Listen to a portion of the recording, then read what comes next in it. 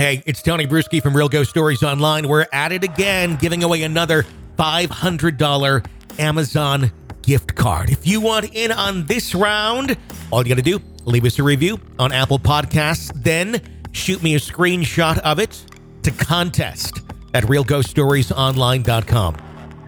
Very simple. Leave the review, Apple Podcasts, screenshot, send it to contest at realghoststoriesonline.com. That's it. You're entered. Very soon, another person's going to win a $500 Amazon gift card as a thank you for that review. Go ahead. Leave it now. Takes like 4 seconds. We greatly appreciate it. And good luck. This is a Real Ghost Stories Online Extra. This is Bliss from Prescott, Arizona. This is my second story submission to you guys. And I wanted to tell you about a local theater haunting. I just listened to a fantastic story about somebody who worked in a haunted theater where they did live performance, and I worked in one too. I'm an actress at my local theater, and the theater is a converted church. It's about 100 years old. And the entire property is dedicated to the theater now, including the rectory and the body of the church itself and all of its storage and outbuildings. It's a fantastic piece of architecture. It's real iconic for our little town. Everybody knows it and recognizes it immediately. And even before I started acting there, I had heard stories about the theater. Of course, it's haunted by a priest, and there's also supposed to be a lady in white, because what good theater wouldn't have a lady in white? And it's supposed to be haunted by a child as well. I had been performing in the theater for a good 5 or 6 months before I had anything happen to me. And this was my first main show on the main stage. The theater has 2 different stages, and the stage I had been performing on previously was our Black Box Theater, which is about 80 seats. This show I was doing was on the main stage, which is about 160 seats, and the seats are stadium form, so the very top of the seating is at the back of the theater, way, way up, and this evening we were doing what actors call snap lines, which is basically where once you've got all your blocking done and your script memorized, as a refresher, you go back, you sit in a circle, and you run your lines through the whole show. But I'm one of those actors that really tie my physical movements into my line memorization. So I actually like to get up and go through the physical movements, or blocking, as actors say, to remember my lines. So I was one of a cast of 7, and there were 2 other actors who were also moving around through their lines.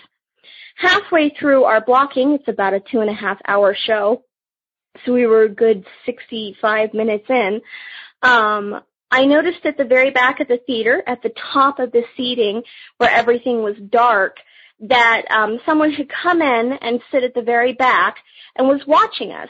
I was just on the cusp of desperately needing glasses for the first time in my life. Hello, I turned 30. My body died on me.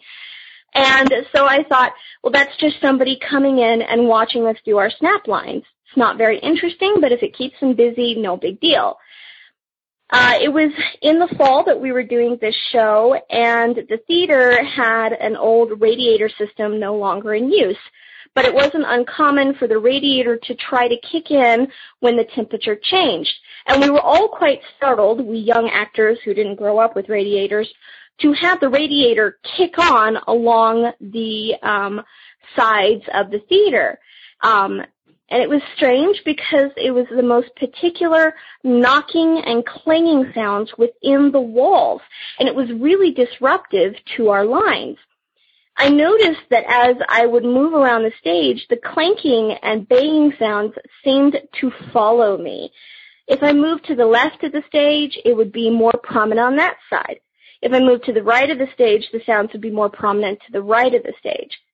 But our director said, no, it's nothing to worry about. It's just the radiator. These clanking and banging sounds went on for a good 4 or 5 minutes before tapering off. And then I noticed that the person at the very back of the theater in the high stadium seating had moved and come down a couple rows of seats and was sitting on the opposite side. And that person was watching us. Because of my vision problems, all I could see was just a basic dark outline of a person. But as I looked at this individual, another actor saw me staring and said, "Hey, what are you looking at?" And I said, "Oh, there's just somebody watching us do our lines." Of course, we got in trouble from the director for talking through somebody else's lines, and so we shut up about it.